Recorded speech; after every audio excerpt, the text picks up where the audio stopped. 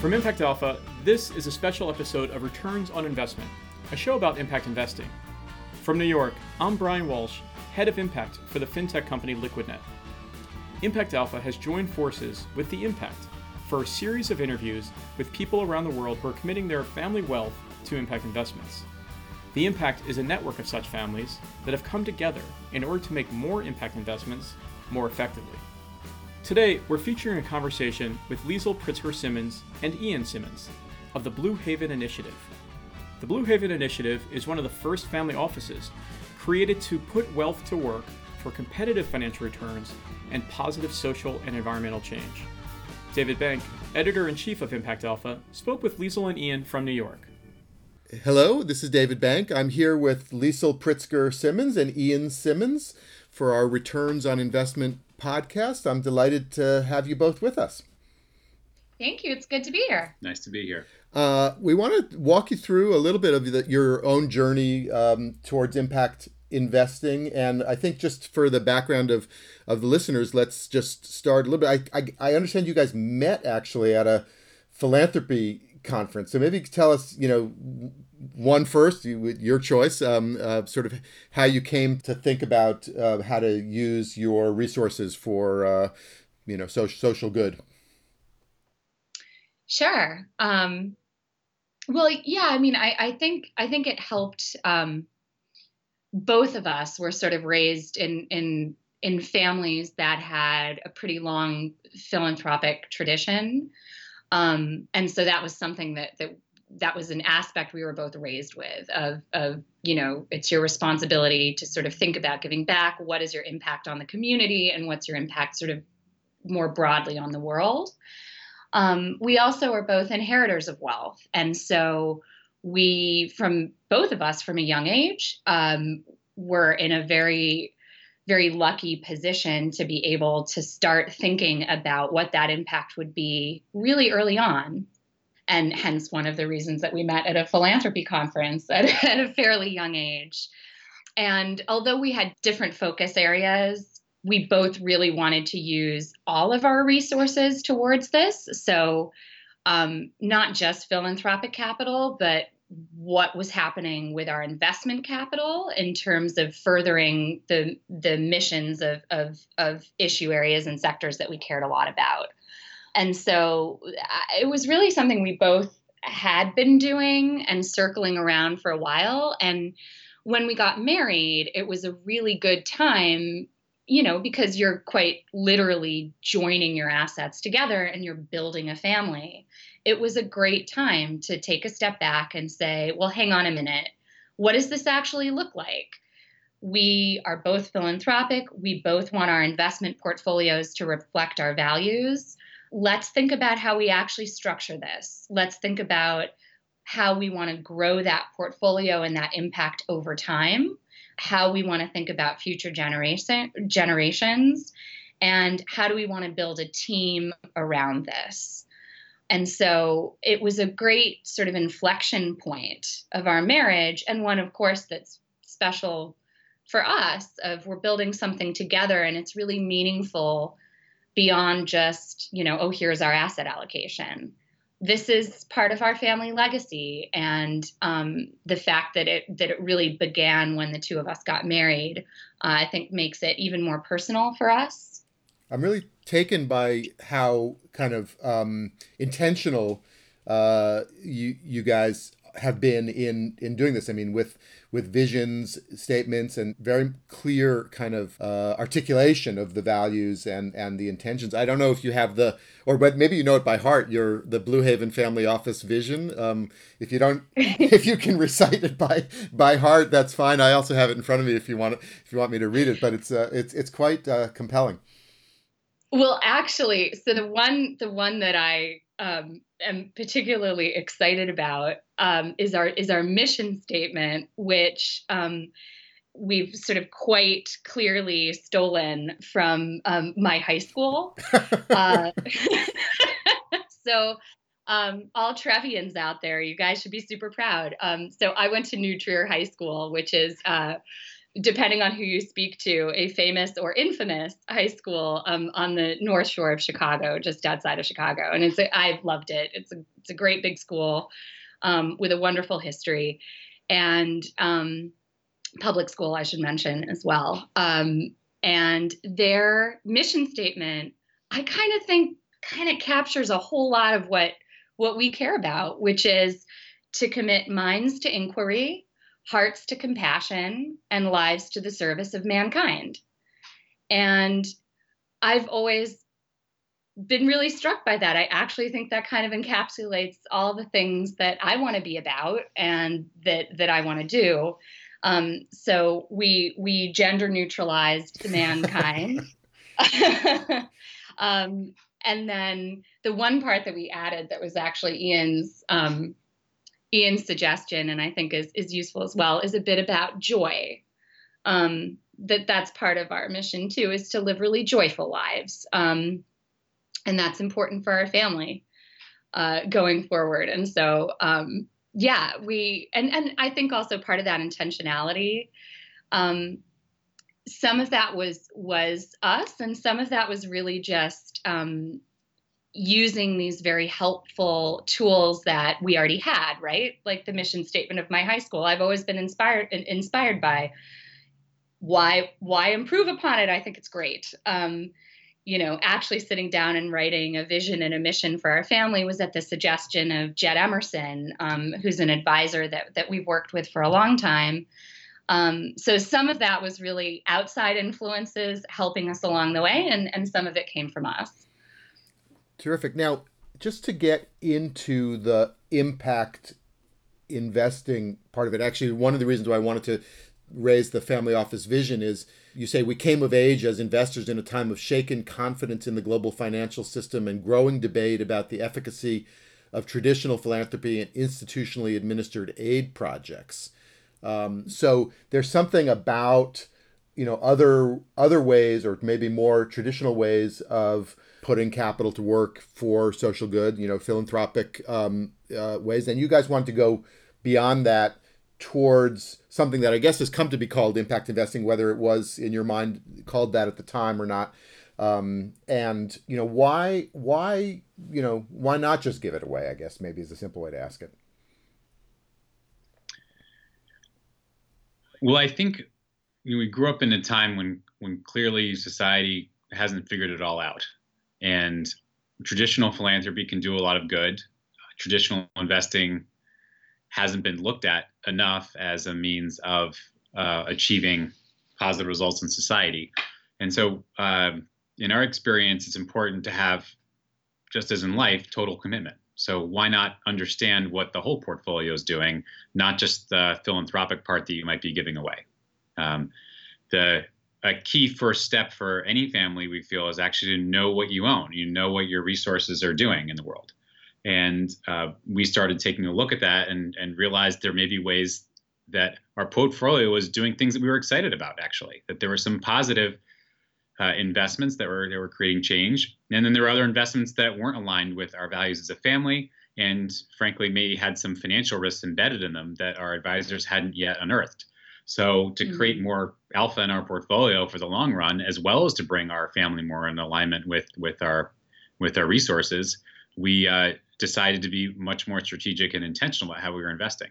And I also think a piece of that is just, I think what we're bringing to this that may be new, because I get so wary whenever people start using, like, oh, you're disrupting philanthropy, or it's brand new, or it's innovative. I don't know. I tend to buck against some of those words, because I feel like what we're doing is like really methodical and sometimes very slow moving, which to me, all those words indicate difference differently. But what I think might be different is just what we're bringing is a lens of flexibility. We as a family office and people have different kinds of tools that we can use. Some of that is grant dollars. Some of that is investment capital that's looking for for-profit market rate return. Some of that is below market concessionary capital. Some of that is our time and energy and advocacy work. There's all of these different sorts of resources that we have. And what I don't think works is when you only have one kind of capital and you're trying to solve every problem. I think that's not going to work. And so what we said is, well, we don't have those things. There are lots of problems we care about, and we have lots of different kinds of capital. What's the best man for the job? And maybe the answer might be, it's not us. Maybe it's an issue that we shouldn't be addressing as a family office. And so let's step away and let a different actor step in. I would add, though, that one of our frustrations is that we realize as people and as institutions, we're all connected. And when you act with your blinders on, when you are a foundation that may give money away but doesn't pay attention to how you're making your money, you're not acting in an interconnected way or not acting in a forward-thinking way. Maybe some of your investments are generating some of the same problems you're trying to fix with your philanthropic capital. So we think that these days everyone needs to take a look at how they're connected to the world and take more responsibility across their portfolio and across how they're spending their time. Another frustration is that people often, make your investments and make your grants, but then not use your voice to create change and accept this current set of market rules that allow polluters to get away without paying for their pollution. So there's an aspect where if you're thinking intergenerationally, you're also thinking about not just operating within the existing framework of investing, but creating the next framework of investing. I know, Ian, that you've been keen on transparency and shareholder engagement, and in particular around climate. I gather you watched closely the shareholder votes at Exxon and Occidental before that mandated that they should take climate risk seriously and report it out. I don't know if you guys were invested in those companies, but there does seem to be a new wave of shareholder activism.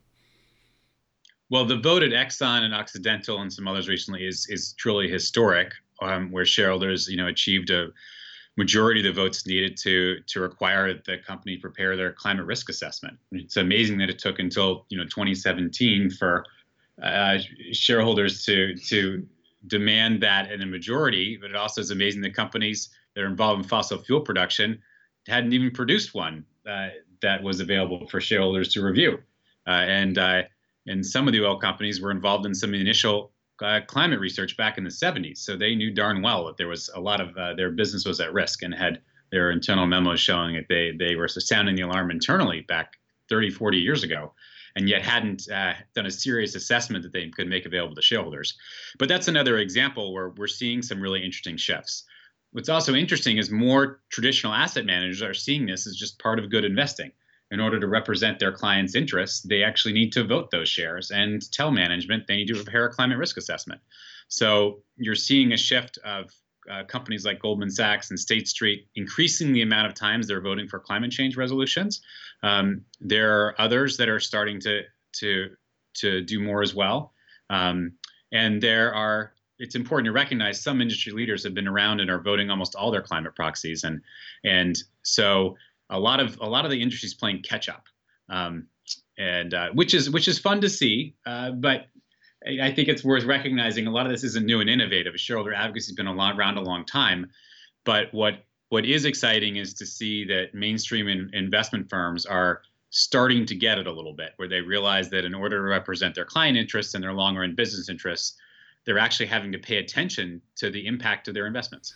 Well, this is part of your. I know you guys have a notion around 100% of your portfolio for impact, and how directly involved do you two get in some of these investments? Are they things that you know about and you bring to your advisors and help you with the due diligence, or do they come to you and you think that it sounds like a good idea, or how deeply personally involved are you? We are quite involved. So, obviously we sit on the investment committees, both for the broader portfolio as well as our direct investment committee. Both of us are on the boards of some of our direct investments. And at this point, most of our direct investments, well, all of them now are sourced by Lauren Cochran, who's our director of private investments. But we're fairly active in the impact investing space. So we're sort of sitting ducks when we go to conferences or things like that. We get pitched a lot, and we pass those things on to our team. But for us, being involved and touching base with the managers regularly is really important. As Ian said earlier, one of the first steps we think is knowing what you own. And that's an active part of being an investor, constantly keeping up with what are these funds doing? What are they invested in? If it's a municipal bond fund, okay, tell us about some of the more interesting issuances that have happened and what's happened with those. And so we really try to stay on top of what's happening with all of these managers. First of all, we think that's prudent investing. And second of all, it's actually super fun. I love hearing about, I like hearing about what, wastewater treatment plant got built in Baltimore or things like that. Like it's actually, you feel more connected with the stories behind it. And you can do that across asset classes. Sometimes people only focus on, the direct investment in Kenya, but there are stories all the way across the portfolio, and usually fund managers that are passionate about what they do and would love to talk your ear off about what they've been working on. And so we do stay involved. It keeps us passionate and excited. And I also think it's what a responsible investor does. Well, I do think that's an interesting, side benefit of this kind of investing is exactly that kind of excitement and interesting, innovative ideas and turned on people who are, passionate about what they're doing. Ian or Liesl, is there one or two that come to mind as investments that have gotten you guys going? Well, one investment in an area that we don't focus on as much, but we started out with is in affordable housing development outside of Nairobi. And what was interesting about this is that if you go to Nairobi, there are vast numbers of people who live in substandard housing, but are actually earning incomes that they could take out a mortgage and they could buy a home, but the mortgage market and the housing market were not serving them properly. So we partnered with some entrepreneurs and some other investors and created a project called Caribou Homes, which is building 1,000 units of affordable apartments within commuting distance of Nairobi, and then selling many of them at prices that have not been seen before in the Nairobi market. So we're excited about that project, and the success of that project is encouraging other investors and other development agencies to see what more can be done to make it easier for people to live in decent homes. And the economics of that pencil out, so people who with modest incomes, but presumably bankable at some level with in terms of their credit, can then afford homes and start on the path towards accumulating assets and setting their families up for future prosperity? That's exactly right. The development has a bit of a cross-subsidy model where some of the more expensive units help pay for the having a really low pricing on some of the less expensive ones. But overall, the market positioning helps mitigate our risks. So there's an aspect of the investment that we felt, because it was a unique offering the market, our risk as investors was mitigated because of that. Do you guys, 1,000 units sounds like a reasonably big project, but I imagine the appetite and demand and need for affordable housing is many orders of magnitude bigger than that. Do you guys ever get discouraged, I guess, by the scale and the magnitude of the challenges? And, even you guys are fairly well positioned, obviously, but even your capital is a drop in the bucket of what's required. How do you sort of think about it at a more existential level? So what we did not do with our portfolio is start by saying, with this portfolio, we're going to fix water. Or with this portfolio, we're going to fix the housing ecosystem in Kenya. We didn't say that. We are making investments at certain sort of points of leverage in different kinds of ecosystems. But I think to put it on a single investor to try to fix or even address an entire value chain or an entire solution is unrealistic. And I think you're going to end up trying to boil the ocean. So what we've done is said, where are we best positioned to play as investors? And then where is it better for, say, folks like IFC to pick up the ball and run with it, right? or a larger scale private equity investor or a real estate investor that wants to expand into a new emerging market that has expertise to bring to these projects. We can bring financial capital and enthusiasm, and some basic smarts, but at a certain point, those investors are going to need those entrepreneurs are going to need a different kind of expertise. So I think you want to knowing where you sit realistically in the ecosystem, I think helps you from getting too sort of overwhelmed by trying to solve an entire problem with, your investment. So that's how we sort of stay away from jumping off the deep end in that way. Know where you sit, and focus on that, and know where that investment sits. But let's not pretend that we're going to save the entire world with this one investment. It's part of a larger story. Here's a little bit of a curveball. Do you guys always agree, or what's the biggest disagreement you've had as you've gone down this journey? We definitely don't always agree. On the big stuff we do, but we also have allowed ourselves to have autonomy and sort of areas of focus. So, Ian is much more active and knows a whole lot more and is much more effective around the issues we were talking about earlier around sort of public equity, shareholder advocacy, corporate transparency. And so, those are issue areas he focuses more on. I'm more interested in sort of financial inclusion and how does that tie into poverty and energy access and things like that. So I tend to focus more on the companies and our investments that do that. So one thing we do is create moments of autonomy within the portfolio, which I think is really helpful. What's been our biggest argument? I'm trying to think. We get to think about that and get back to you. Yeah, we can get back to you on that. Ian doesn't want to go there. What? He doesn't want to go there. No, and you know what? Also, like the areas that we grant to as well. Sometimes, one will see. There's I'll give you one. There's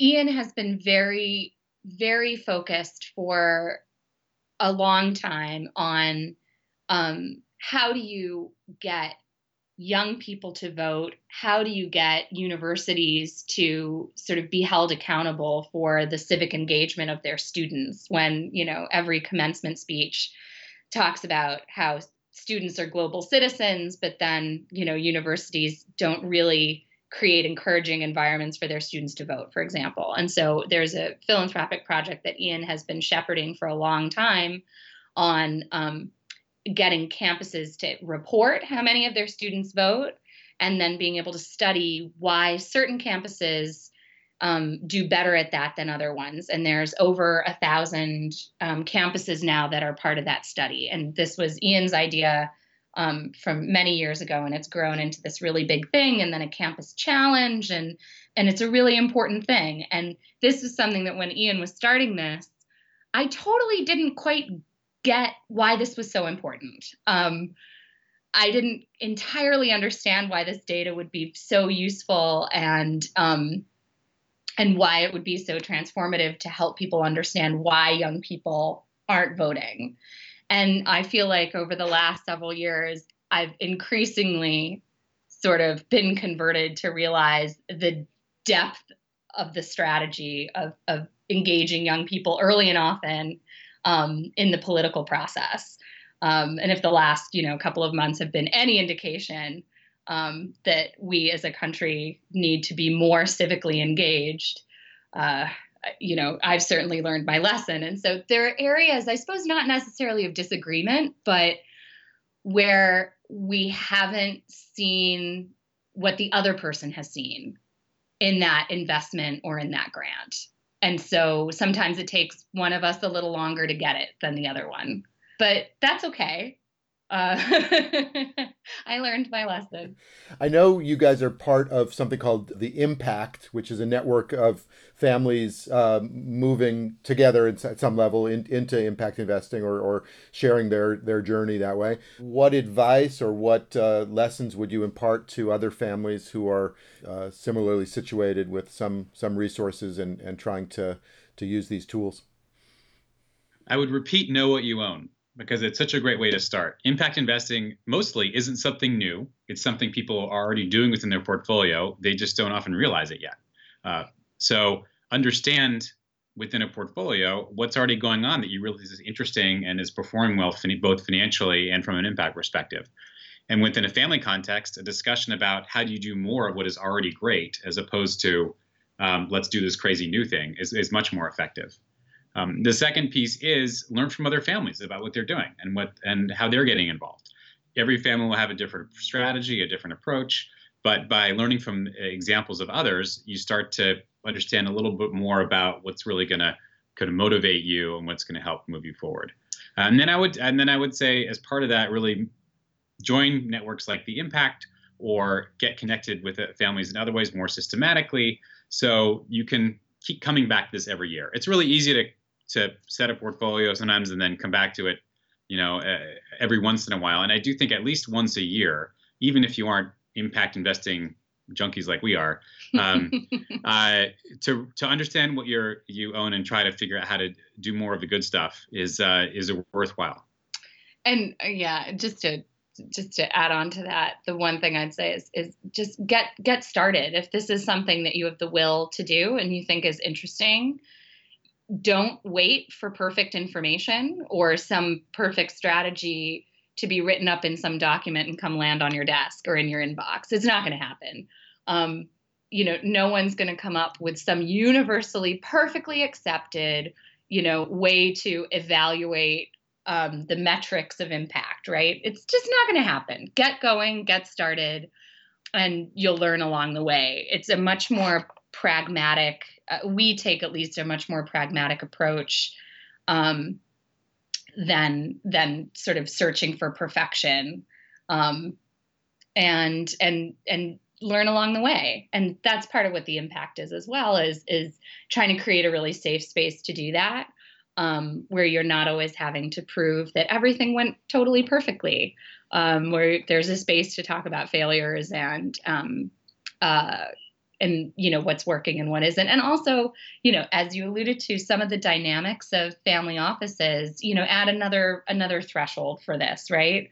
What do you do if, one cousin is incredibly passionate about sustainable fashion and another family member is really passionate about fisheries? So what do you do in that case? And so where is a good place to talk about that? And I would say the last piece is just emphasizing that impact investing can really just be about investing with higher standards. That, through most of what we do, we apply the same rigor as anybody else in investing would to their portfolio from a financial perspective. And then we use this other lens of looking at what else is going on in this investment to look at the sustainability aspects and see how we can mitigate risk or drive alpha by applying this other lens of what else is going on with this investment that may result in long-term positive consequences or some long-term negative consequences. So the philosophy of investing with higher standards is a really healthy way to talk about it within the family context. And who wouldn't want to have a portfolio that is invested with higher standards? How do all these messages and lessons play in your own broader extended families? Are you bringing them along? Change starts at home.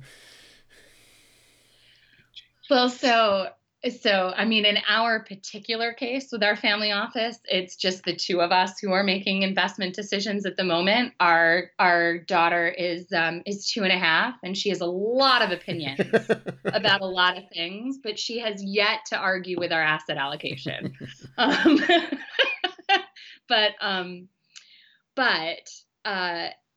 From my family, what is interesting, so there's a foundation that my mother runs that is almost 100% impact invested at this point.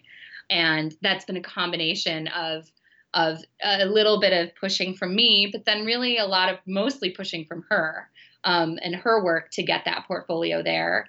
And then other members of my extended family, it's interesting, I've ended up co-investing with, but just totally organically. Like we've all sort of come to this on our own without a whole lot of push and pull or coordination between us, which has actually been kind of fun to see. Let me just ask you whether either of you have any sort of closing thoughts where you'd like to see the field go, of impact investing, things that you'd like to change about it, myths that you'd like to bust.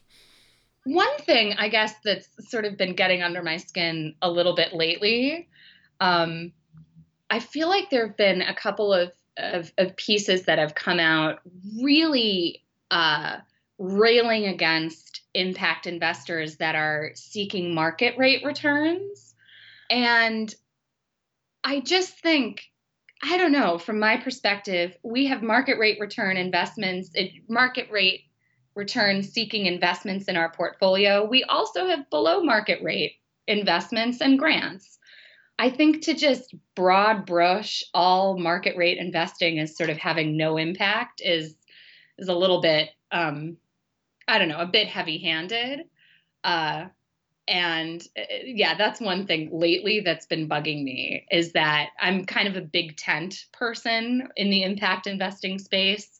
And I think there's room for all of these kinds of investments, but the people that are telling certain kinds of capital that they have no impact, I just don't know how helpful that is. I think there can always be more of all kinds of capital in the impact space for sure. But different profit seeking, whether it's market rate or below market rate, there's room for all of them in the ecosystem. So yeah, that's my little rant about that. We call that impact alpha. And Ian, you talked about the alpha earlier. Then you can take that edge or insight, either as in financial returns because you're into some market or sector or geography that needs capital and thus offers certain kinds of opportunities, or you can take it obviously in outsized impact because you're making a big difference with your investments. So or both at the same time. Or both at the same time is the cake and eat it too. And it's an either or. Like in many cases, you achieve an outsized impact with an outsized return because you're really creating dramatic expansion in a company that has a superior product that serves people better. So the idea of this trade-off is actually the myth. I think one of the primary myths we'd like to bust. I think sometimes there's a trade-off, but not always. In some industries, there's trade-offs, but it's not inherent to impact investing. Yes. It depends on the sector and on the kind of investment you're in. All right, now we're getting the debate between you guys. That's right. So like many impact investing discussions, this one could go on for quite a while. And I've really enjoyed this, and I hope we can do this again. But let's leave it there. And I thank both of you for being with us today. Thank you. Thank you. All right. Talk to you soon. Thanks. That's going to do it for this episode of Returns on Investment. This episode is part of a special collaboration with The Impact, a network of families that have come together in order to make more impact investments more effectively. Learn more at theimpact.org. If you like the show, be sure to subscribe wherever you get podcasts these days, and tell others about it by leaving a rating and comment. For more on impact investing, be sure to subscribe to Impact Alpha's daily email newsletter at impactalpha.com. Thanks, as always, to our technical producer, Isaac Silk. Thanks, Isaac. From New York, I'm Brian Walsh. Thanks for listening to Returns on Investment. We look forward to speaking again soon.